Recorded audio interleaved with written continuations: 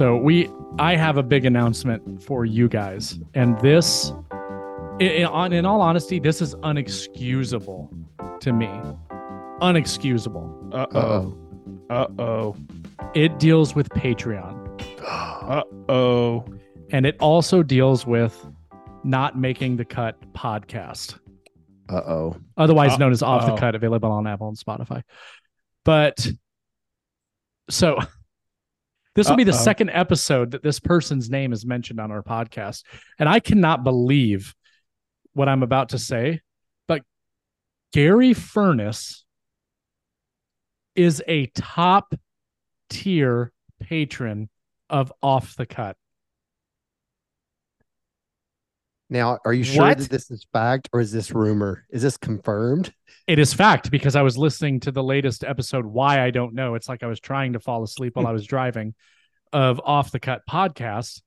And they were welcoming their new top tier member, Gary Furness. Top tier, Off the Cut. You know what tier he is for us? The $1 a month one? No, the second tier. Oh, second tier. That brings a tear to my eye. Do you think they scholarshiped him? I don't know. I feel like they had to do something, like brainwashed him. I don't know. Maybe they were like, "Hey, we want to give you a free top tier." Maybe they're infiltrating. And maybe we need to watch that. I mean, Gary has been with us since the beginning, and now he's giving max support to the worst, arguably the worst woodworking podcast on the planet, Off the Cut, available on Apple and Spotify. Maybe he's very charity minded. You know? Yeah, that's true. Good point. Maybe he thinks they're a nonprofit. Yeah. I mean, it is easy to have sympathy for them. Yeah. So maybe he's just wanting to support because he realizes that maybe he was just feeling like a giving heart that day. And maybe he's hoping he does like the food. He does like the Food Network. I think he just wanted the title of Wedge Salad. Maybe. Oh. Are we going to tell him? Or I guess we have now that it's on the podcast. Oh yeah, he's going to hear all about this, Okay. and I'm sure I'll get a text message, and it'll be something funny. But Gary, how dare you? Are we going to send out Guido, our guy? Hello, Governor. You know that guy that visits houses, that asks questions? Are we going to send him out? We've got a guy. Yeah. We got it. Hey, we got a guy. We've got a guy. I was just very surprised to hear that. When I was listening to the episode, I'm like, you have got to be kidding me. Gary Furness, new top tier patron, Off the Cut. After everything we've done for Mr. Gary Furness.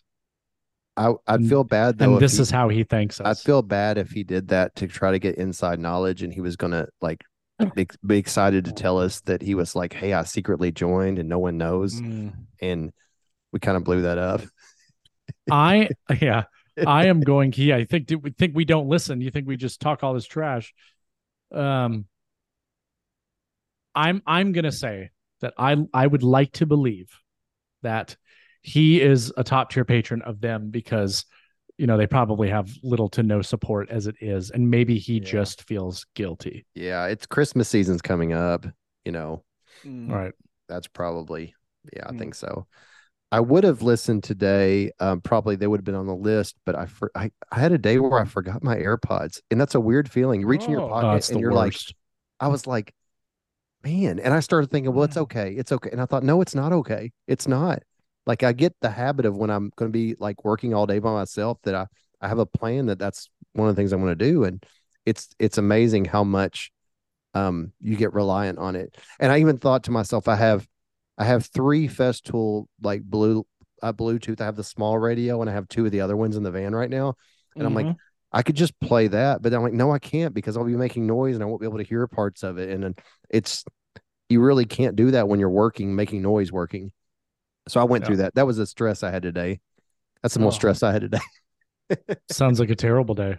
I know. Speaking of stressful days, let's welcome our 2 new patrons. Oh, Gary Furness, top tier? No, not Gary Furness. Gary Furness still way down at the bottom of the barrel. in terms of Patreon support. Oh. Thanks a lot, Gary. Next week we'll get an update next week. We'll have a come to Jesus moment with him. Yeah. Maybe he just accidentally signed up on the wrong one. Maybe he meant to increase on ours. Yeah. I'm still thinking it's going to be a scholarship voucher situation. I know that's what's going on. We're going to start seeing other people, other members of our community are going to get scholarship vouchers, and they're going to be complimentary top tier. Maybe he took out a student loan for it. Maybe. Before I read our two new patrons, we do have two new patrons at the Tight Bond 3 tier, which again, just to make clear, is higher than what Gary is on our podcast. But dang it, I don't know where I was going with that. It was a good one. Yeah. All right, it doesn't matter. We have two new patrons, Mr. Ken Daliage. Oh, welcome, Ken. He has a handle on here at blind_gentleman_woodworking. Cool. Welcome, Ken. Welcome. Thank you for joining at the Tight Bond 3 and paying for the full year. Matter of fact. Wow. Thank you. And then today, just about an hour ago, we actually had Mr. Peter Baker. Oh, Peter Baker. Oh, Peter Baker. Yeah, Peter Baker. You know that guy, Peter Baker? Is that old man Baker's? Is that old man Baker's son? Yep. Yeah, old man Baker's son. Welcome, Peter. Welcome. Mr. Baker signed up for Tight Bond 3, paid for the full year. We always appreciate it. And what are the benefits? What are the benefits? If you sign up to be a patron, well, you get entered into our giveaways along with all kinds of other stuff like monthly calls and Discord and all these great things. But as usual, I don't know what the giveaway is right now for this month, but it'll be something. But it's millions, and if we get we get millions. renewed for next year's season, there's gonna be more millions. Yeah, for sure. I think we'll get renewed. Old man Baker's son. Yeah, old man Baker's son. I think we're gonna get renewed for next season. What do you all think? I think so too. I think so. They're gonna pick us up. Yeah. I mean, it's not like they have any other good woodworking podcast to choose from. No. I mean, we are the only. That's true. Good woodworking podcast. That's true. Yeah. That's true. Well, you guys want to chat about what we've been up to a little bit? How about a giveaway this month? We got one yet? I still don't know what it is. Okay. Just checking. I just want to know how many entries I get this month anyhow. So 0. Oh, come on. I'd like to Marianne Sedgley, she gets some. Yeah, but not you. Not my wife is top tier. Yeah. Kelly's top tier, right? Yeah. Oh, did I tell you all last week? I called her not too long ago. And she's like, hold on a second. And she goes, I had to pause. She goes, I was listening to the podcast. I was like, what? I didn't realize she was listening because she did it first. Oh, no. She did it first. And I started thinking, I didn't think she was ever going to listen to it again. But she said so she's like around the house. She still listens to it. I'm like, got to remember that. Well, it's good that you always talk about how amazing she is and how perfect and beautiful she is and how you're the luckiest man on the face of the planet to be with such a wonderful woman. Exactly. Yes. I need to make sure I keep that in mind. And then Cameron listens to it during a certain class. He said it's an industrial safety class, and the guy reads from a book for 45 minutes straight. He reads from a book. And Cameron said he puts his AirPods in and he just sits there and looks at the guy and like shakes his head. And he said he thinks that guy thinks he's the only one in class that pays attention. But he's listening to our podcast. It's awesome. But he uses against me regularly. Like we'll be doing something and he'll be like, and he'll do a quote from the podcast. And I'm like, that was from the podcast. So you always got to remember there's people that listen. It's kind of interesting. Yeah. So we're going to find out the giveaway next week. Is that what Yeah, probably. Okay. I've been really bad about reaching out. I did reach out to someone today, just haven't received a response back, but it's definitely coming. I just haven't been on my A game lately with it. I also just to mention to someone, I'm waiting right now. I think I'm going to get it soon. Just for everybody listening, I think we're going to get a special deal coming from Workbench Con. If anybody's considered going, we're going to get a Oh little yeah. Green Suiters code. I followed up just the other day, and I'm expecting to hear back, but we'll have to share that really soon. So if anyone's thinking about getting a ticket to Workbench Con, I think we're going to have a special code. I got one for you. I was thinking about, Workbench Con, and they have all these people talk.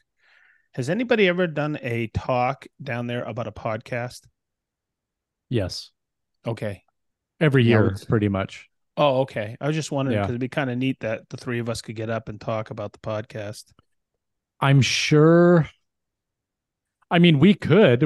I mean, we could pitch that to them. I don't know if they have anybody on No, it for this I mean, year, but they've had them in the past. I was just thinking maybe not this year coming up, but maybe 2025. Yeah, that would be good. That'd be a good idea. Yeah. And maybe we could put a twist on it or something to make it really cool, and it'd be fun. Yeah. Just the three I mean, of us just getting up us- there, the history just of us- it. Just us Yeah. being there, honestly, Yeah. just us being there, will be amazing for anybody that comes to that class, right? Because the three of us are, I mean, we're It's- essentially gods. Yeah, And the Oh, best What way would be great is that if the guys over at Off the Cut wanted to learn how to not Yes. suck, they Yeah. could absolutely come. That's why I actually think that we should probably do it next year, because I don't think they're going to make it to the year after. Yeah, wouldn't At it the be rate awesome they're to going? have? We could put in the front row. We could put reserved for Off the Cut, the front seats, Off the Cut. Yes. podcast Oh my God. seating. Yes. No, just have 3 seats in there, period. And when people come in and be like, sorry guys, this is reserved for the people that need it the most. And I say 3 seats, and here's why. Their podcast is 3 people now. Yeah, It is 3 people. They don't want to admit it, but it is. And the funny thing is the one person that they keep not including, they need to redo their intro. Eric, Zach, if you're listening to this, you need to redo your intro and need to include your third guest. Yeah. Because I'm gonna be honest with you, he's really the only reason I listen to it, because he actually says things that are smart. You know, it's like every once in a while I get that nugget because Eric's running his mouth or Zach's running his mouth, and it's like, boom, this guy, you know. Yeah, it is. And 3 people, it works. It works, and they see that. I mean, that's a good way to imitate the Green Suitors, to have 3. So that's believe me, they're doing a lot of imitation. They have a Discord now. I guess they're starting to gonna do monthly calls or something for certain tiers. They're copying us. And I'm sure they don't have 75 to 100 people on their monthly calls. I'm sure. No, like we do. No, I mean, they don't have. What are they gonna call it? Their calls dessert with the boys. Dessert with the boys. Grocery shopping with the boys. Oh my God, that's perfect. We need to start making t-shirts for the podcast. It'd be like they're all just bashing Off the Cut. Salad bar with the boys. Appetizers with the boys. Oh my gosh. Oh gosh. That's good. Wedge good salads stuff. with the boys. It's good stuff. All right. Well, we've really beat them up today pretty good. I know we've been slacking the last few weeks, so Yeah. now we're caught up. Let's move on. What have you guys been up to, Mr. Fulton? I feel like I'm the same song and dance. I'm trying to wrap up all my outdoor projects, which I'm on the way for doing. This week is going to be an important week. We've got nice weather, like 70s, crazy. So I'm taking advantage of that. And we have been working on the boat. We had a fail. We had something that I just decided was not working, and we just aborted. And that was using the carbon paper method to transfer over layout lines for the frames, and we tried out 2 of them, and there was like an 1/8 inch variance of where they were kind of off, and that's just not good enough when it's frames. And so we're going to do a different way. We were trying to do it the old school way that someone with a limited amount of tools would do. But now I'm just like, whatever, forget that. I'm doing a scan and I'm going to let my CNC draw out the layout lines where I'm not going to forego the quality level that I can do just to try to show something that the method everyone could use. That's kind of where I am right now. We're throwing that out the door. We're throwing that out the door. So now we're going to actually scan the layout lines and put them on like a white piece of melamine, and we're going to build the frames on that. So there'll be zero difference of symmetry from one side to the other. So that's where we are with that. We did film that, and I think I'm just going to show in the video that was a fail on what we did. It's like the method that a lot of people use. If I ironed them better, like whatever, like there's a lot to that. Using a 4x8 sheet of carbon paper, there's just a lot. There's a lot of variance there. There's a lot of wiggle room. So we worked on that this weekend, and I call it a fail, but we both agreed after drawing two of them. We're like, no, we need to do it better. So did that. I've got some really cool flesh trim 2.5-inch router bits, because the next step is for us to make some 1/2-inch templates out of ply. And we're going to put mahogany underneath it. And I'm going to attempt to cut both of the 1-inch pieces of mahogany, flesh trim them on the router table for all the frame pieces. So that should be cool. Thinking that I'm just going to try to cut as close to the line as possible so it's not taking off too much material. That'll be a good Cameron, job to cut all those pieces. But that's where we are with that. And I was gonna say, don't go ahead. Not you had mentioned that you were like trying to approach this in a way that more people, be easier for somebody to do. Like, don't even waste your time with that. 'Cause you know what I've started to notice? Like, if you were to do that, you're going to get a bunch of people that comment about, well, why did you do it like that? You should have done it like this. If you do it the way that you're going to do it, you're going to have a bunch of people that comment, well, must be nice to do that if you have all those tools. Like it makes no difference. That's what I was trying to avoid. And technically, I'm glad you said that, because I was going to ask your all's opinion on that. Technically, we could cut the mahogany pieces of the boat frame on CNC, but we're not going to do that. I'm going to cut the templates on CNC, and then we're going to use the router to do that part. And partly because it's just a pain in the butt to affix, solid mahogany to the CNC and cut it. It's like, it's just as fast to finish it out on the router. And I want to show that process, because that's the way most people would be doing it. So we are going to do that. But yeah, I'm going to throw some of that out of the way, because I told Cameron, I was like, we're not going to use the CNC for anything, because if we do, people are going to be like, well, if I had that machine, I could build a boat too. But it's going to take as much work. Every time we use a CNC, it's going to take almost as much work as it would be to do it manually, but it's just going to be perfect. That's the difference. That's kind of what it boils down to. It's not like you just print it out. I think a good takeaway from that is making the templates. There's a variety of ways to make them, but you're just taking a cool way of doing it, but you're still making a template and then taking it to the mahogany. That's a huge thing for people, is making templates. How do you fare a template? How do you make it? You know what I mean? How do you lay it out? Yes.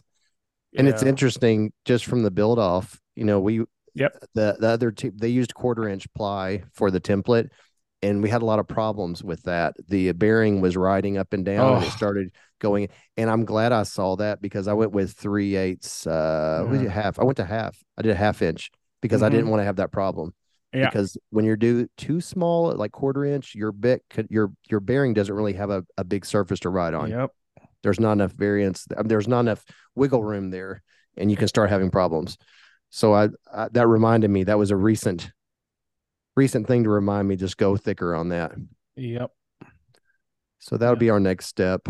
Hopefully we'll get those templates, and then we'll be cutting our first boat parts, like hopefully next weekend. Way cool. So that's where we are with that. How about, what have you all been doing? I'll go. Okay. I spent a little time in a shop this weekend, getting some of the boxes, doing my final sanding, filling, the ones I built for my buddy Goo. You know what I hate, though, is you build something and you get caught up in life, and then you got to go back to it. Yeah. And I was thinking, God, and I'm not even finished. I still got to get my finish on there, do my final inspection on it. But then all of a sudden I'm like, I'm consumed now because I got so much going on going into the new year. I'm going to try to get them to him by Christmas, shipped out and everything. But at work, I'm just getting ready to do quite a few things on the road. Hartville, a build off in Tampa right before Christmas, all female build off. That should be fun. But I spent a quality weekend with the missus. I did. Did I tell you? Was it last week? I was telling you I was getting ready to do some yard work. Those trees in the front, boy, do they spit leaves. I spent 6 hours Saturday and 6 hours Sunday doing yard work. Oh, nice. And I was in heaven. I love doing yard work because at the end you sit back, have a couple beers, and go, "Wow, dude, I accomplished a lot." And one of the highlights of the weekend is seeing Bruiser at the house. That kid is a tank, and he did not stop smiling. God, we had a good time. Patrick and Michelle came out. You and Leo were out of town, and it was fun. We went down to North High Brewing, had a few pops. It was cool, but just hanging out with Patrick and Michelle was wonderful. They're such a great couple. So that's what I've been up to. Just trying to get time in the shop is tough, but had a Sedge Tool weekend off, so got a lot accomplished around the house. All right. That's good. What have you been up to, Mr. Bent? I don't know if I haven't really shared much about what happened with our with the door install. So I'm going to talk about that. I've been working on the kitchen island, went to Monster Jam with Leo. That didn't work out. Anybody that watched my stories probably knows that. But anyways, great weekend. Patrick and Michelle were here. But on Thursday, this is the thing that I wanted to bring up.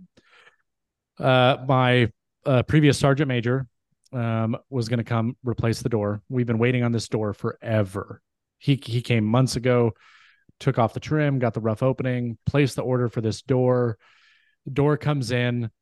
They don't even tell him that it came in, and then they shipped it back because the door was damaged, did not reorder it.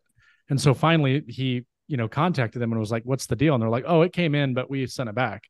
I'm like, "Well, did you order another one?" And they're like, "Well, no." Well, why not? So basically we were like waiting all this time. They order another one, comes in right at the end of October. So last Thursday was the day that we were going to go ahead and install it. So it comes out, we remove the door, pull the existing door out, and we go to put the new door in. And I remember, like I remember, the first time that we put the door up, like we got the flashing and everything ready on the bottom, and like everything was good to go. And I went inside, and I was like on the back inside, and I'm like, I don't think this is going to fit. It was like 1.5 inches too much, too tall. Didn't even think to look at the width. Right? Didn't even think. It gets so much better. So we're like, oh no. Like how did this happen? And at this point I can see the disappointment on his face. Like, what is going on? And so what I think ended up happening, is that the size of the door was ordered as the size of the rough opening, but didn't account for, the rough opening is 60 by 80, but you need 62.5 by 82.5 or whatever the case is, right? So that you had to adjust. Well, the problem is that like that size door that I have is now no longer a standard size, because I need to fit into a 60/80, which means I need like a 58 by 78, right? Which you're not going to find unless you have it custom made. Mm-hmm. Which I'll get to what I think happened in the first place. So he's looking at the framing, and obviously there's a header that goes above the window. And so he's looking at the framing, and we notice that, or he notices that there is a 2x4 that's just nailed in 6 spots to the one above it.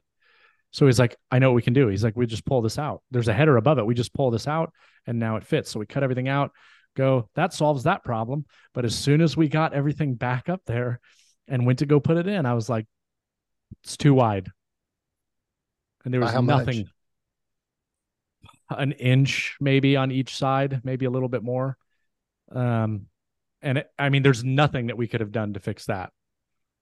So, well, I mean, you could have cut the 2x long ways down, which sucks.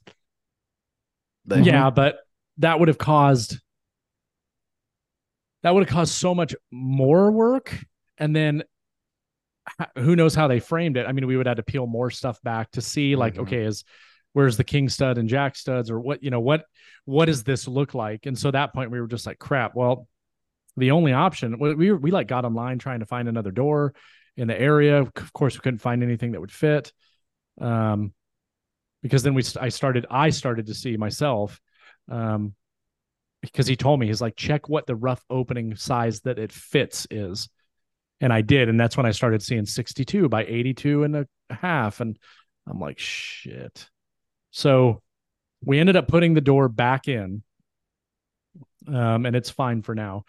And then he ended up having to order the right door for the correct, for the rough opening size that we have from Builder One Source, I think local here in Indianapolis. And they're a 2-week turnaround. The problem is it was $700 more expensive. Custom order, right? I'm same price for the door, but the cut and the custom order is more expensive. I'm not sure why, but it seems like to me that patio doors are the ones that for some reason change in size. Like houses built in the 80s, you cannot get that size patio door. It's a custom made. Houses built in the 90s, it's a certain size that you can't get. It's like they decide all of a sudden, let's not do this size anymore. Let's do a different size. And it's like every 10 years, it seems to me they change the standard size that builders use, that you can't get that anymore. Do they do that on purpose? I mean, so I'm starting to wonder if that's done on purpose. I think I know what happened in my scenario is that when these homes were built, every home had a sliding patio door. The people that lived here, that we bought the house from, they're the ones that actually put that door in. So when they did, I'm sure that they probably got a door that was custom to that size, and they didn't modify the door opening at all, other than maybe putting that additional blocking above to fill that void. So because of that, I think that opening is for a sliding door. It's not for the door that's there.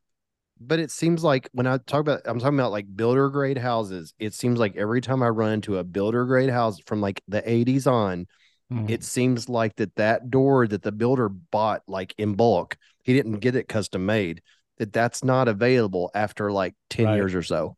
It's like they changed the sizing to where you almost have to go custom. It almost seems like it's on purpose. So I've ran into that so many times. It's interesting. I've never really came to the conclusion until I just heard your story, and I'm like, this seems like when was your house built? Like 2003, 2002. It almost seems like it's an every, like, say 10-year thing that they change the standard sizes of doors, especially patio doors. It was an interesting day, to say the least. Well, how when you were asking me to come and help you with the door, that's one I've had just enough experience to know that was probably a high priority, high probability of something like that kind of occurring. And then when you add the distance of driving back and forth, it ends up being another trip. That was my fear, because you run into it. It seems to be a common thing, problem that you run into. And it's not totally you all are the blame. It's the door, the people who sell the door, they should be more attentive to when you say your measurements. They should say, now, are the measurements you giving me the rough opening size? Because our door is going to be this size. And it's like they don't take the time to make sure. That's kind of the problem. I totally 100% agree. They should have caught it. Well, the crazy thing to me, though, is, think about it. If it should be as simple as me going and measuring the framing around the door, and it's 60 by 80. And when I'm buying a door and I'm looking for a 60 by 80 door, it's giving you a door that will fit in a 60 by 80 opening, not here's a 60 by 80 door that will fit in an opening which is actually 2.5 inches larger. It shouldn't be that way. It's just like 2x4, 4x4. Guess what? those aren't the actual sizes, but they are advertised as such. You know what I mean? They should ask you, because I've seen this so many times, what is your rough opening? Yeah. Okay. Yeah. And do you have a door that will fit in that rough opening with plenty of wiggle room? Yeah. But you're right, Ronnie. The person who's selling it is not as attentive as they should be. That's what, the other one we run into all the time, because every time a tenant moves out, we replace the blinds pretty much.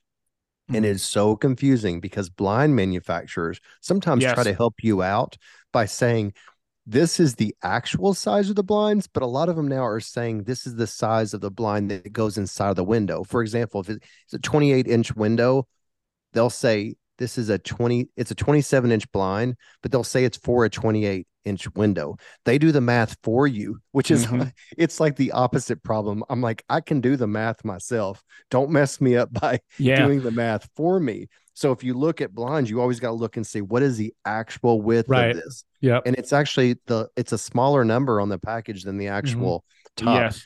And they're very consistent with that. So we run into that all the time, that they try to help you out, and it actually makes it more confusing for people who understand what they're doing.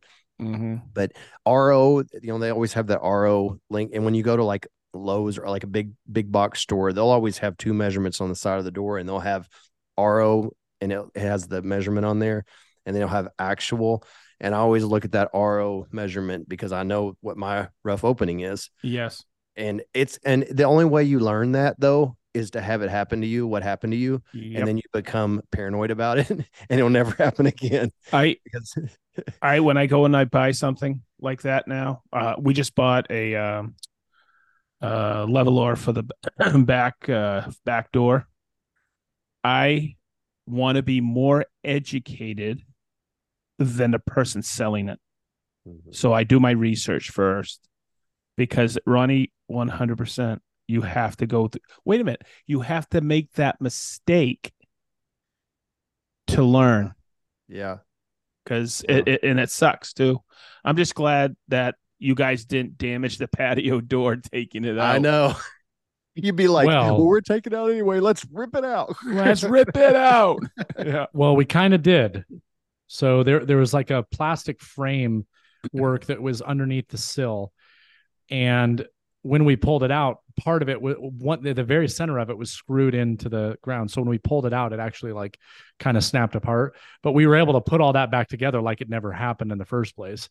And of course, he was like, we can put it back in, but we can do our best. Like, we resealed everything. I mean, it was better sealed when we reinstalled it than it was before. Sure. Hands down, absolutely.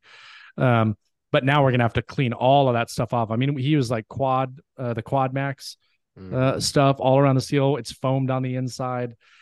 But what I wanted to point out was, so I had companies come out. We talked about this a long time ago when I was first thinking about doing this, and they gave me these crazy high estimates, $7,000-$8,000, and tried to sell me this amazing door, and we just decided to go with a little bit more traditional door. And I asked him if he wanted to do it, because this is what he's kind of wanting to get into now that he's retired. And I just thought it would be fun for us to do it together. And I was like, hey, you can have the job if you want it. The only thing I ask is that you let me help and watch, because I want to learn how to do it, because I've never done it before. And we got to do that. It was fantastic. So I really learned a lot. And to be honest with you, I feel like if we were to replace our front door, which we probably will in the next couple of years, I think I could do it with the help of somebody else. Obviously, it's a big door, but like seeing the process, I really do feel comfortable doing something like that. You're going to get another chance to do it again when the new door gets there. Oh, yeah.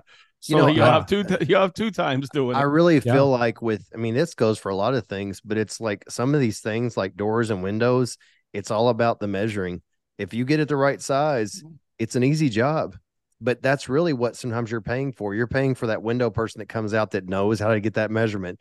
Because I've regularly replaced windows before, and I've been off on the height, and I've had to spend a lot of time making it fit. Oh, and it's like, So I've learned, I have this phrase I say all the time when I'm working with a trim carpenter who's making like an opening for my power screens. I always tell them, I'm like, don't be the hero. Don't try to make this, when I'm telling you the size of this, give me wiggle room. Don't be the hero. Because trim carpenter's like, you want an inch and a half? I'll make that slot exactly inch and a half. I'm like, no, give me some wiggle room. And window manufacturers make a little collar that allows you to slide it up and like make up for, so it's always better to go less than too big. That's kind of the good general rule, because you can always put the spray foam in there. You can always finish it off, but when it's too big, it sucks. That's what I've learned. But yeah, well, it was definitely too big. So now we as you see, it's a fairly simple process. It's not a big deal to take out a door and put it in. It sounds like a big deal enough that some people don't want to do it in the winter. They don't realize it's only out for like minutes, just enough time to when you take it out and set the other one in there. It's very short amount of time, but it's all about the measuring. Hopefully we'll be doing ours not next week, but the week of the 20th. So right before Thanksgiving, I think we should be able to get this new one in. But that's what I've been. I just wanted to share that because I thought, maybe people listening could find some value in that. And I don't think I had spoken to you guys about it, and I hadn't been on social media discussing it. So I want to get into the topic, and the topic that we had a couple of topics that were written in by patrons in our Discord in the show topics. We were going to talk about those, but then while I was working today, something had happened that reminded me of a story that I saw yesterday or the day before on Instagram. And I think it's a really interesting topic. And that is, when does it matter and when does it not matter? And what I'm referring to is the details.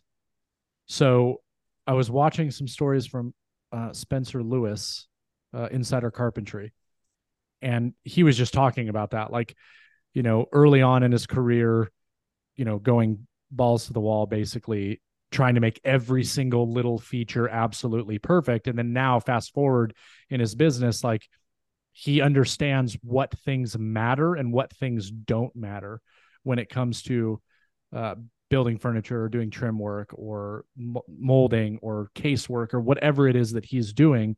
He knows where he needs to spend more focus and where he can spend less and not compromise the value of the job. So the reason I thought about it today was because I'm building a kitchen island for myself, right? I built this built-in behind me for myself. One of the things that I do is I use 1/2-inch or 12 millimeter Baltic birch. I don't edge band it. On these, I didn't even apply finish to the drawer boxes. In the kitchen, I absolutely will be applying finish. And it's like, I do these things. I just did the baseboards around my house. Could I have coped? Yes. Did I? No. Right. So it's like, I started to think about why I was doing things a certain way. Another example was, the drawer box construction. I used pocket holes because it's just going to get covered with a drawer front. No one's going to know. And it's plenty strong. And so it just made me think about that story. I was like, what matters and what doesn't? So I thought, Sedge, with your background in, running a cabinet shop, and Ronnie, your current position in your own business where you build furniture and you do all this renovation, high-end work in your clients' houses, like, there has to be things that you guys are looking at now, or Sedge, that you were looking at back then, that you're like, this doesn't matter. This does matter. Oh yeah. You want me to start? I'll continue with the drawer boxes and kitchen cabinetry, or let's just say, let's start with two different types of spaces. Kitchen cabinetry. We'll start there. Some people want the dovetails, right? Some people could care less, and that's where you got to look to see your time, but that time costs money, so you have to, how do you say, educate the customer. Everybody, I want those dovetails. What I would have done is I would have taken three alternatives to them. I used to go with two: a dovetail box, or one that I put together with sounds funny, but it was a rabbited joint, and I stuck it together with crown staples. I knew that you were going to say that. I mean, which is plenty strong. I knew you were going to say that. Yeah. Yep. I mean, okay. Yeah. And have you ever seen one of those fail? Have you ever seen one fail? Never. Never. And it's all so in an office space, there's a lot of times I would build with a crown staple. Nowadays, I would do it a little bit different. I'd bring 3 samples. I would bring dovetail. I'd bring my domino through 10-in-1 that I like, that I always love. I think it's strong. Makes a nice looking exposed 10-in joint, or crown staples and a rabbit joint. But you're right, Jason. Most of it will be covered up with that drawer front. So what does that customer really see? When I was thinking this through about attention to detail, a box is a box is a box is a box. I like to construct with 3/4 material, okay? Because I would educate the customer. I build a solid box, and it's designed. I would call it a ballistic box. Okay, they go, what's the difference between you and a Home Depot? They make it out of particle board or 1/2-inch material. Ours are a lot stronger. But the detail is what we worked on the most, and that was what they saw. It's what the customer sees. Okay, and what they see is the drawer fronts and the doors. And what they think is the hardware are the pulls and the knobs. What we as a cabinet maker, everybody likes that damn soft close system, right? So, oh, you mean the hardware like the drawer slides and the hinges? I go, yeah. So do you want them to, slam, or do you want them to soft close? So those are the little details that I would work on. I wouldn't do too much with construction of the cabinets. It's what the customer sees. I'll have another example here. It's what I'll say it again. It's what waterfalling is on veneer, what wrapping veneer is, okay, and book matching veneer. Your customer sees it, but they don't know what they're looking at. Mm-hmm. Okay, but I could do a book match doors and non-book match doors. And I would show, or you can show them side by side. Kelly Mailer taught me this. He built a beautiful armoire, all book match, in one beautiful wood, same wood, but not book match. And you would look at it and he goes, I know you like the one on the left. Do you know why? And he did this presentation with our spouses and all the guys and gals in the woodworking guild. And he said, woodworkers do not say. And all the spouses went, well, we like the one on the left. And they didn't know why. It's what your eye is drawn to. And just recently I built those and I wrapped those boxes for my buddy's recording studio. And there was one I didn't concentrate on wrapping the grain. My wife, Marianne, called that out. She goes, you're going to wrap the other 2, aren't you? And I go, yeah, I'll wrap the other 2. You created a monster.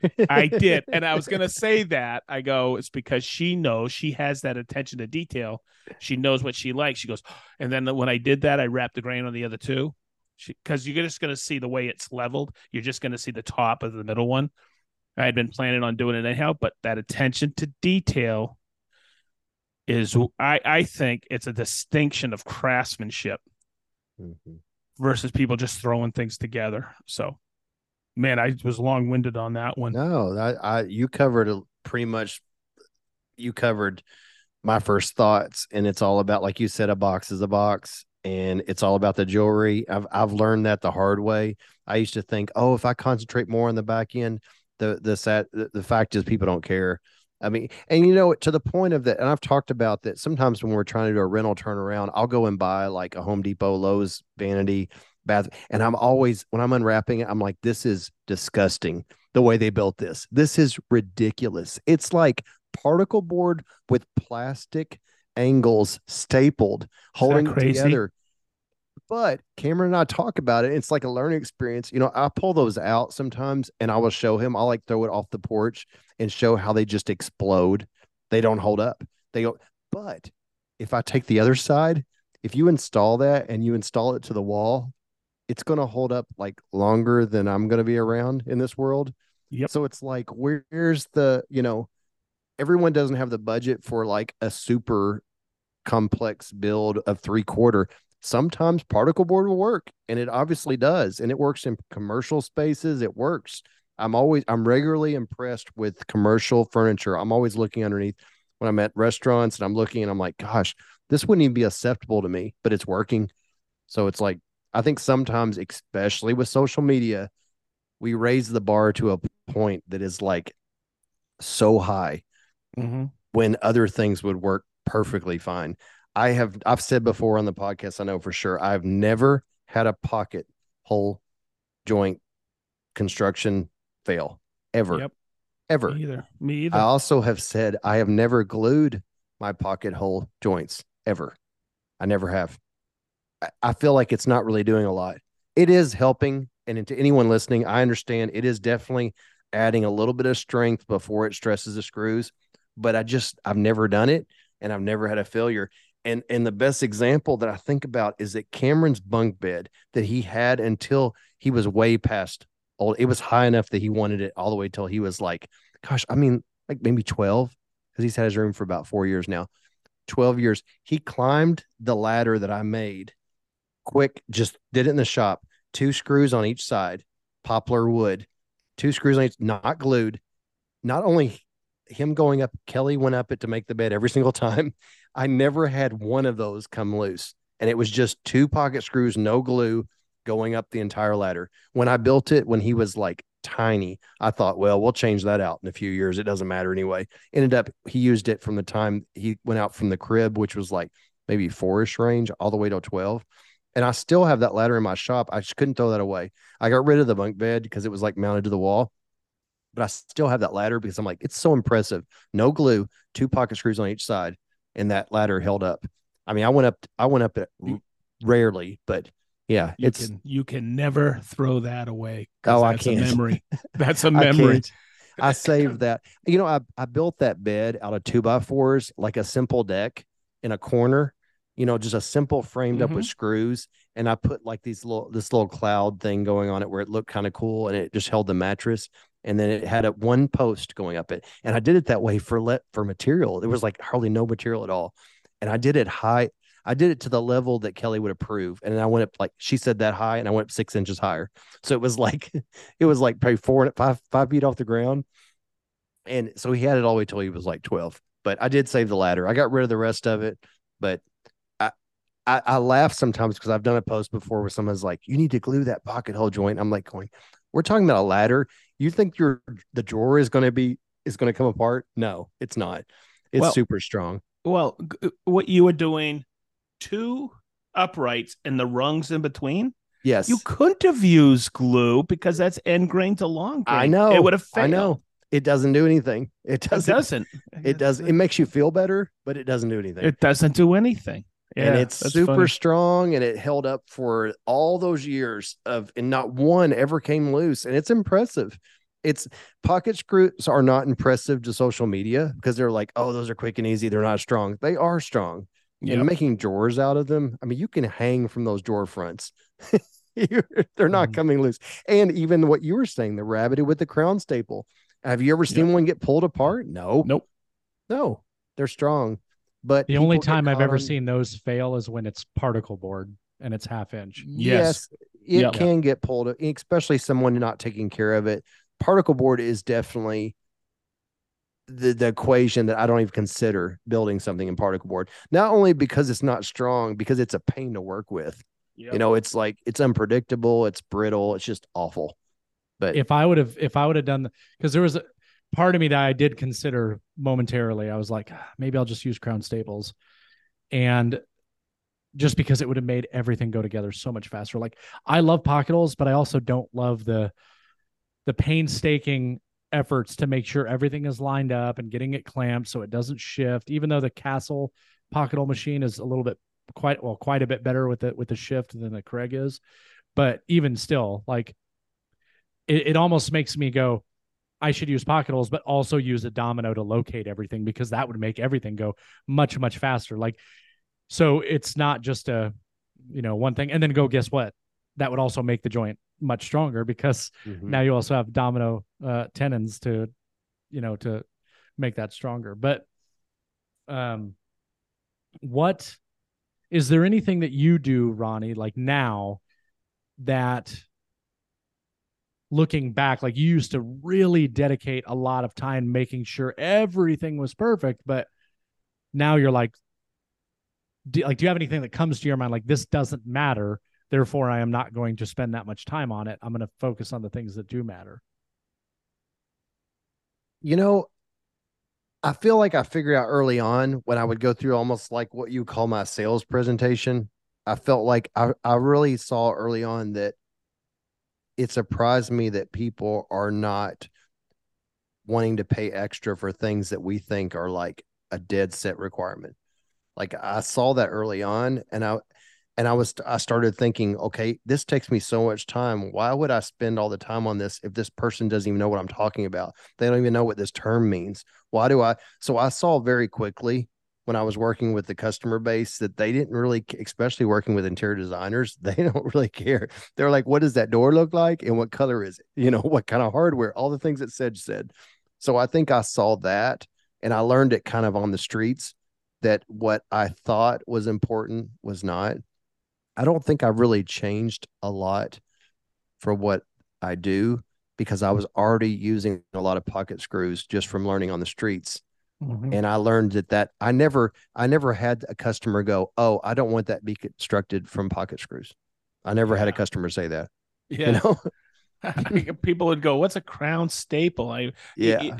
Sometimes I learned, don't over explain your construction methods. Yeah. I think that's a big thing. But no, I don't think that I feel like I've kind of evolved with the customer, but I did have when I went full time with it, I think that I quickly learned that everyone was not on the same level of understanding of what they were getting. I saw that there was not appreciation of if it was solid wood or MDF and all those things. So that's when I started thinking, okay, I'm going to just base my construction on what's best for me. I don't like working with MDF, so I'm not going to build it out of that.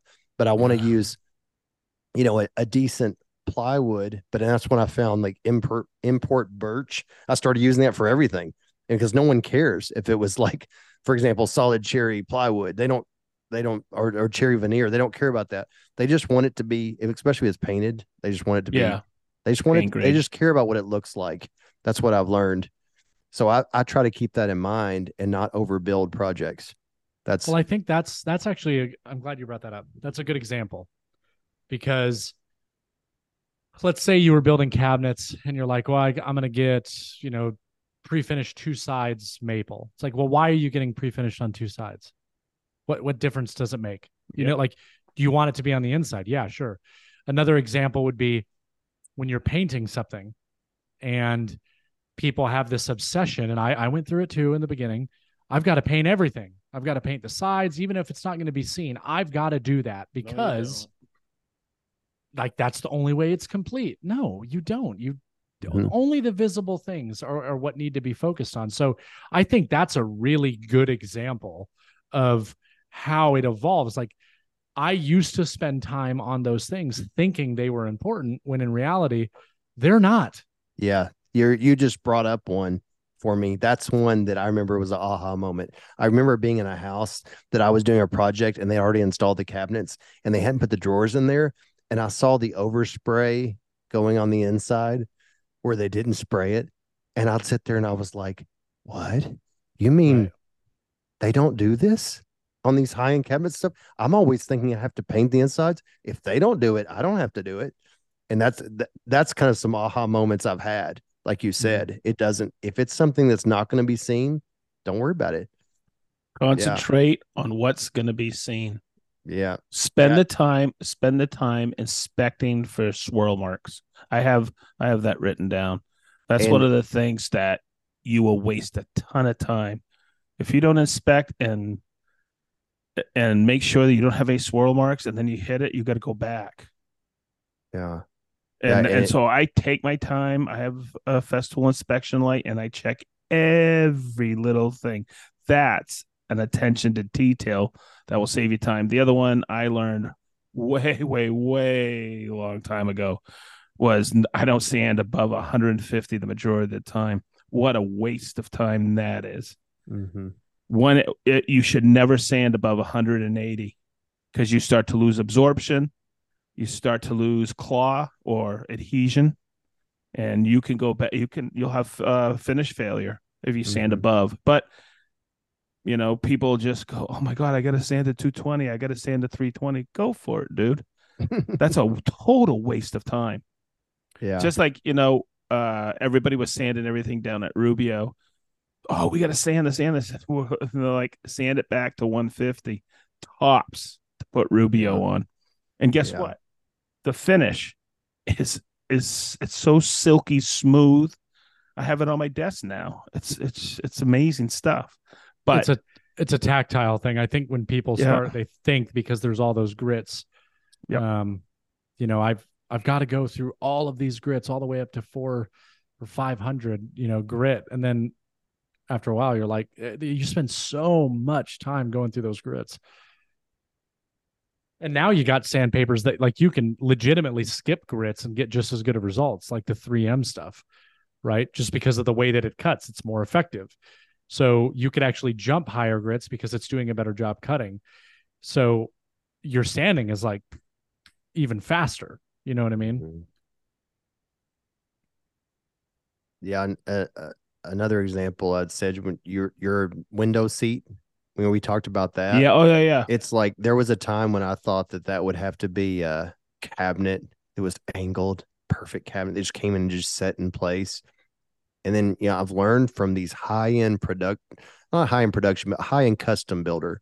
And you open the lid and you look in there and you're like going, they're just putting the frame, attaching it to the wall. And you're sitting there going, is this acceptable? What is, and it is acceptable because this is over $1 million house and they're okay with it. And that's when I realized it was like, it's all about what is the finished outside shell and how do you accomplish that? And the nice part about it is that's easier to do. You don't have to spend as much time doing a template, to build on site because you're not perfect on your window opening, but to build it there and do that, there's no disadvantages to it. You put up a ledger, you build a front frame, or you just put a piece of ply there and just chair and square it in the lifting lid. It's super easy. I'm going to do a toe kick. It's super easy. Yeah. But I think sometimes your brain's like, no, that's cheating. I was overthinking it. Yeah, because you can be like, it's cheating, but it's the way that things are done. And I encourage anyone listening, if you want to improve your woodworking, go to a neighborhood where they're building really nice houses and get there at the right time and walk through when you can still get in and look at how they're doing things. Like when the cabinets are out, the drawers are out, doors, window seats, things like that. You will pick up things that are like, that's okay. I didn't realize I could do that. And that's where I learned a lot. And I say I learned things on the streets. I've went into houses that were being built since I could ride my bike to them. And when I was able to drive, I was able to go to even better places. And I just remember going through these houses, and that's where I picked up a lot of my knowledge is just watching and seeing how they did that. And it's always easier than I was thinking it in my head. Mm-hmm. That's always surprising to me. I feel like that is the biggest issue with why we're even talking about this. Most people are looking at it the way that a builder would look at it, which is why we over-engineer everything, which is why we overbuild everything, which is why we see mistakes that nobody else will see, and which is why we think certain details are important when the customer does not care about those details. So early on, I do think it's easy to get caught up in that until you start seeing some of these things and realizing, holy cow, this doesn't matter. And I want to share an example that I had in my previous house in Greenwood. So I was remodeling the upstairs guest room. This was one of the last things we did before we sold the house. And I built a new vanity, right? And I built this beautiful, nice vanity, white oak. I wanted to make it look all great. And when I pulled the vanity off the wall, the existing vanity, the builder grade vanity, on the back side where they had the filler strip, or on the right-hand side where they had the filler strip, the backer for the filler strip was just a scrap piece of trim, baseboard.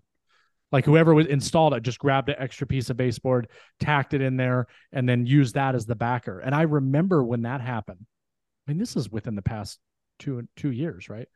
When that happened, I was like, where's the craftsmanship? Like I was so disgusted by that. I was like, look at this. Look how cheap this is. You couldn't even take the time. And, here I went and like made this perfect, Riffson white oak scribe perfectly to the wall. And now I look at it, especially when we're talking about this topic. Now I look at it and go, what difference does it make? He accomplished the same thing. And the only reason I ever knew that was because I ripped it out and replaced it with something. Yeah, it would have been there forever. It's like, right. That's the harsh reality. That particle board staple construction, when you see it, and I've done it because I don't ever have time to build a vanity. I buy them and they're getting worse and worse. Like the big box stores ones, you look at them, you're like going, oh my God, it's like 3/8 inch strips of particle board on the back that you're actually screwing into the wall. And you're sitting there going, I was laughing one day. I told Kara, I said, if I showed this on social media, be like, look at this cabinet I just built. I'm using 3/8 inch particle board, and I'm going to use a staple with a white triangle on the corner, and that's going to make it strong. But once you attach it to the wall, it is strong, and it would last technically kind of forever. So it's like, but I would never build a cabinet that way, but apparently people are getting away with it. I mean, they're looking at the house being the structure. But the thing I get a kick out of is those white corner brackets or clear corner brackets. That's staples. How they could. Yeah, I know. That's how they could strike. And in the majority of them, that they're held together with hot glue. Oh, yes. Oh, yeah. Oh, yeah. Yeah, there was a certain point where it used to be the cabinets that I would buy and that were pre-made in the box. Like you don't have to assemble them. There was a certain point where all of a sudden they went down a notch. Like they were like, wait a minute, guys, we're doing this. Change this 1/2 inch out to 3/8 on the back. And they were like, we're doing this way overkill. And they like took it down a notch and they raised the price. But you know what? They didn't skimp on the doors. The doors are beautiful. They know what it is. It's all about the doors. Because when someone's looking, they're like, I like those doors. Exactly. Doors and drawer fronts, baby. That's all that matters. And perception of hardware. Oh, you mean how I'm going to pull them open? Knobs or pulls? I mean, how can I complain? Like the last few houses we've used those white shaker cabinets from Lowe's that, I can't build them for that cheap. Yeah. It's like one cabinet is like $80, $85 for like a 36-inch wall cabinet. Am I going to go out and build that cabinet with 2 doors for $85? I don't think you have. I don't think you have those white corner brackets. I don't have the corner brackets. Yeah. But I mean, that's where we are. It's like I can't justify doing it myself because that quality, and they're holding up. They hold up in a rental house, so they're going to hold up in somebody's house. So it's like it's hard, but I think it's just important for everyone to realize what normal knowledge is on building and try to stay in reason. There's always a better way of doing it, but I guess today's society, it used to be, and that's important too. 100 years ago and more, they were building furniture that was going to last for generations. Yes. And they knew that their offspring, three generations down, was going to have this piece of furniture they were building. But when you're building something going a house, it's not like that. 15 years, they say, is a turn on the kitchen, right? Yeah, exactly. I mean, some people, kitchen may last 30, but they're going to jerk it out and change it out because trends change. And that's all you're really doing. You're not building furniture. And that would be a point that would be worth making, is that maybe it's worth overbuilding something when it's a movable piece of furniture that may stay in the family forever. That's when you want to try to over-engineer, spend your time on that. My buddy Dave Lassiter used to have this quote. I'm going to quote him, and I'm not going to mess it up. When you build something, and as you build it, you want to make sure to pass it on to generations. You want them to fight to see who gets it, not fight to see who has to take it. Yeah. Oh my God. When he said that, I sat there and I thought about it. I go, oh my God. Oh, that's it. That's funny. And he was a plumber out of South Florida. and one of the most amazing craftsmen I've ever met. It was his hobby, but he turned it around for a retirement business up in North Carolina as a remodeler, handy guy doing, anything, additions, anything. It's just like he's a real cool guy. Yeah. Would you guys agree that all the fine details are far more important in fine furniture versus construction? Yes. Oh yeah, absolutely. And to that point too, you think of furniture that's not affixed to the wall, it gets moved a lot. And moving is where furniture is tested. Like you take an IKEA piece, maybe great, but if you move apartments or move to another house, that IKEA piece may not make it through the move. And there's a lot of hardwood construction in furniture building, and the attention to detail has to be in the wood movement. Yeah. That's where you got to really look at that for it to last a lifetime. I'm thinking more like pretty much everything we talked about has something to do with like renovation, construction. Look at a framed house, right? That before any drywall or anything goes on, you look at it, you're like, is this perfect? No. But does it matter? No. Right. They don't spend over analyzing or over engineering like some of the high end builders might. Right. But you're also paying a lot more money for that experience. So when it comes to fine furniture though, like if I'm building a Sam Maloof chair, right, and the whole conversation on like what is fine furniture, right, in quotations, but I look at like a Sam Maloof rocker, right? To me, that's a fine furniture piece, right? Takes a lot of skill to build one, and there is nothing that you can really shortcut on that. It's not like, okay, well, I'm not going to put finish on this part. Like, no, yeah, you are. You're going to put finish on the whole thing. Well, I'm not gonna shape these legs, or yeah, you are. You have to, right? So all the details absolutely do matter on something like that, as opposed to your built-in bench, like you're talking about. Like you could just build a 2x4 frame and skin it with plywood and make it look amazing, like it's built, that way in the first place. But it's a lot less expensive. It's faster. And no one would know the difference unless they opened it up. Right.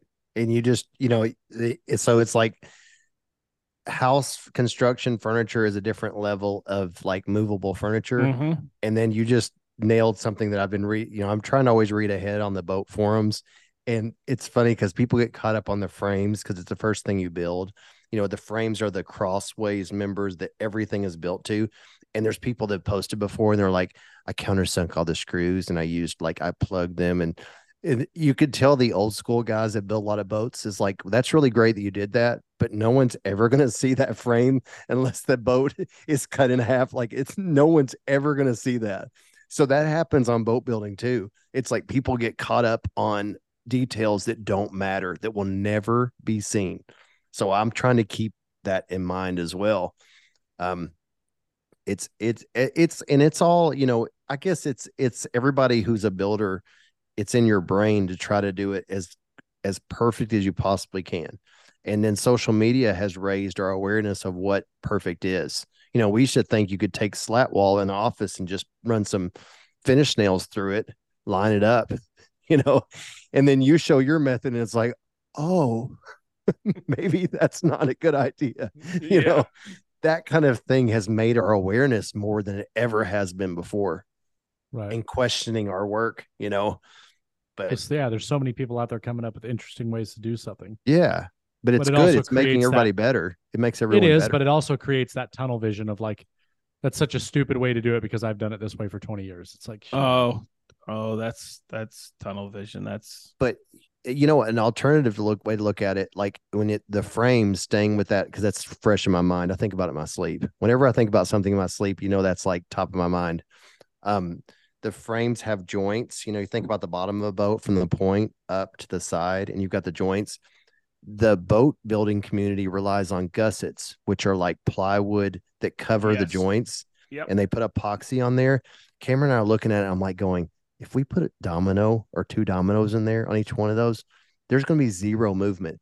And it wasn't about strength. It's about, they say that when you're putting those, they rely on putting it on a board that has the shape of the frame before you apply the gussets so it doesn't go out either way. And Cameron are sitting there thinking, if we put a domino in there and glue it before we add those gussets, there's not going to be any movement. And that's not something that's in conventional boat building, but it was like, we're not doing the domino to say, oh, ours is stronger. Because I totally believe the conventional way is to do gussets on each side and you cover it and you put epoxy on there and you use bronze nails on each side, which I barely own a hammer. I've always been a screw guy. I don't use, but that's the way they do that.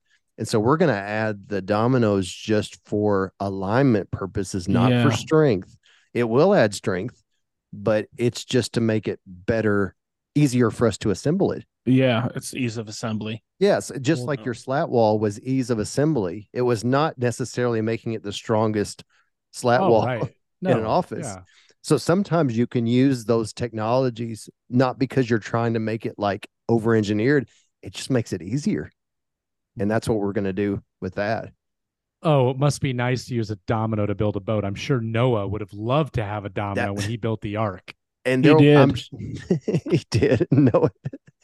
Yeah, the first he was a Renaissance domino. man. It was a Festool. Renaissance. It was a domino 250.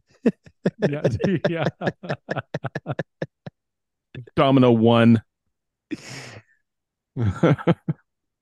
That, you made the comment about like sometimes you're doing things because of ease over strength.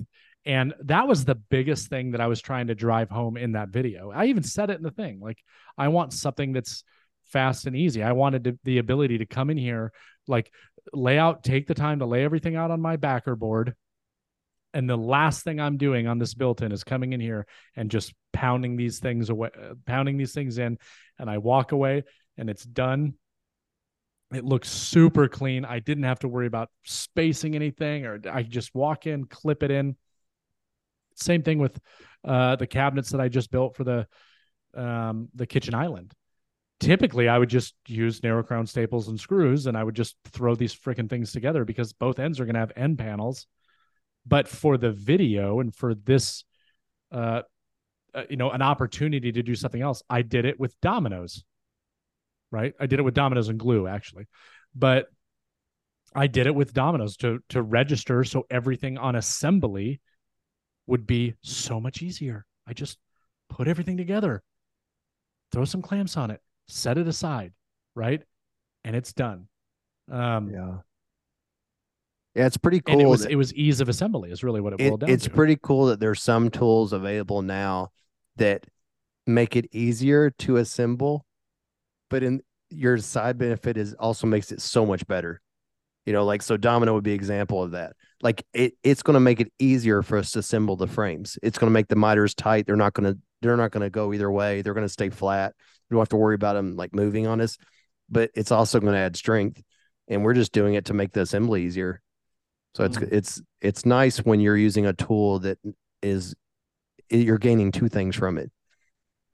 And that's where the customer doesn't even matter. Like if I was building this boat for a customer, I would use the dominoes to assemble this just because it's going to make it easier for us, not because they're paying for that. Yep. You want to know something that's funny, and I'm sure you guys have gotten this a lot too. Because Sedge, I know how you like to, assemble cabinets. How people can't wrap their head around the fact that you used screws or narrow crown staples, and they're like, well, what would you do if it was on the end? Oh, I get that question when anytime I build cabinets this way. I get that question more than anything. And it's like, what do you mean? Well, what are you going to do? Are you going to fill it with like Bondo or something? Like, no, I'm going to put an end panel on it.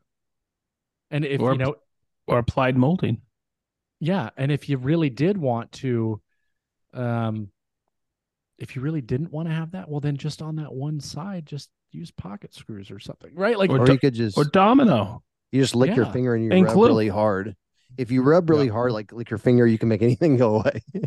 Yeah. It's just surprising to me. But again, it goes to show that like, everybody is at a different level and they don't know because they've never seen it before. They don't know because they haven't done it. They just don't know. Mhm. So I can't tell you how many times I've gotten that question over the years. Well, how do you cover up the crown staples and the screws? How do you do that? I go, because I have an end panel there. And if I bank a bunch of cabinets, it's not exposed. Just like, oh, you got to finish the whole thing. No, you don't have to finish the whole thing. They just don't know. Yeah, it's called this, it's go ahead. called experience. You gotta You know you what? gotta go through it And to understand it.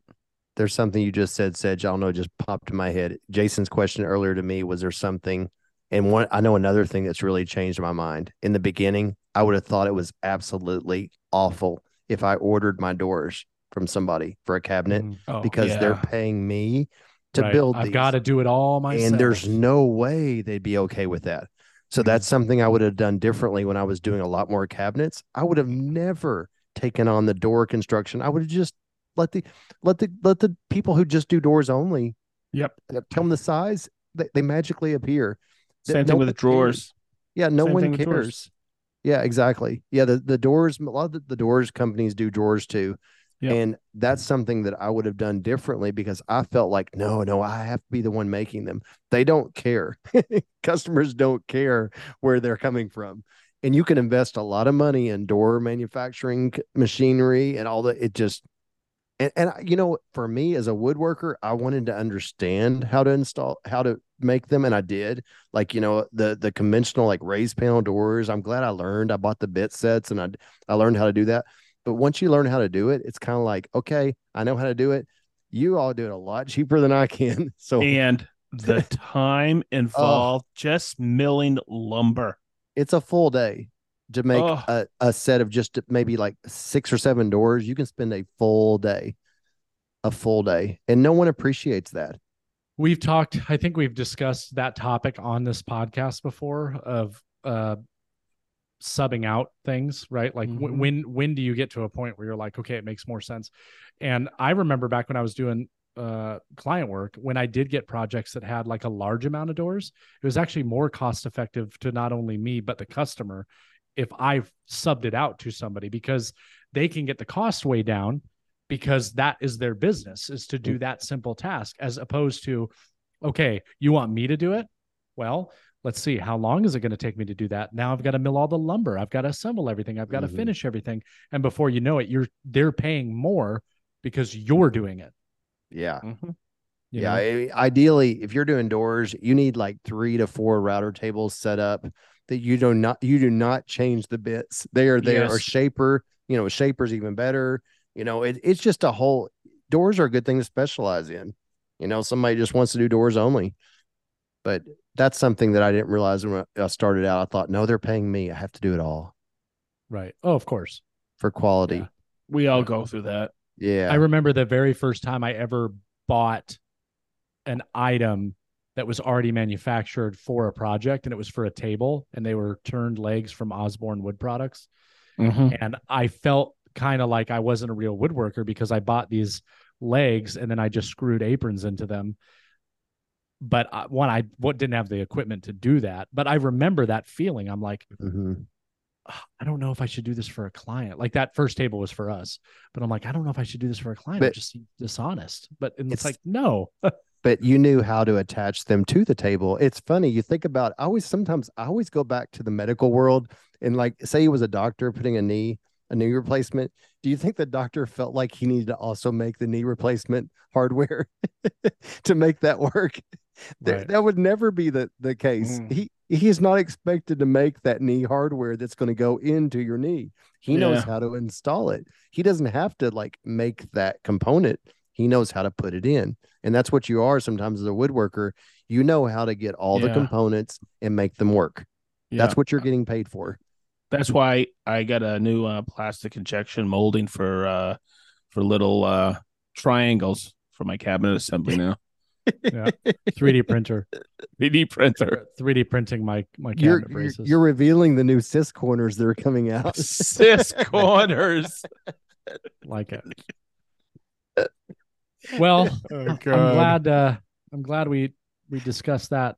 I'm probably gonna go ahead and start jump off here. Nicole is actually home today because she has a stomach bug, and she has been really bad all day. I almost had to cancel move the podcast with you guys. I asked her like 2 or 3 times today. I was like, "Are you sure you don't want me to cancel? Are you sure you don't want me to cancel?" But she's been upstairs with Leo, and I'm sure she's ready just to go to bed. Oh, that sucks. There's some stuff going around. Yeah. I've heard several people say I got a stomach virus. Yeah. Well, everybody, thanks for listening to episode 111. Good Lord. And don't forget to leave us a review on Spotify and Apple Podcasts. Apple. Yes. Yes. And if you want your chance to win some of our awesome giveaways, go to patreon.com/Green Suiters podcast. Become a patron for your chance to win our monthly giveaways. Millions. And one last reminder for everybody listening: do not support Off the Cut Podcast because they are basically terrorists. The puppies will thank you. Yeah. Have a good night. Bye-bye. Bye. Bye-bye.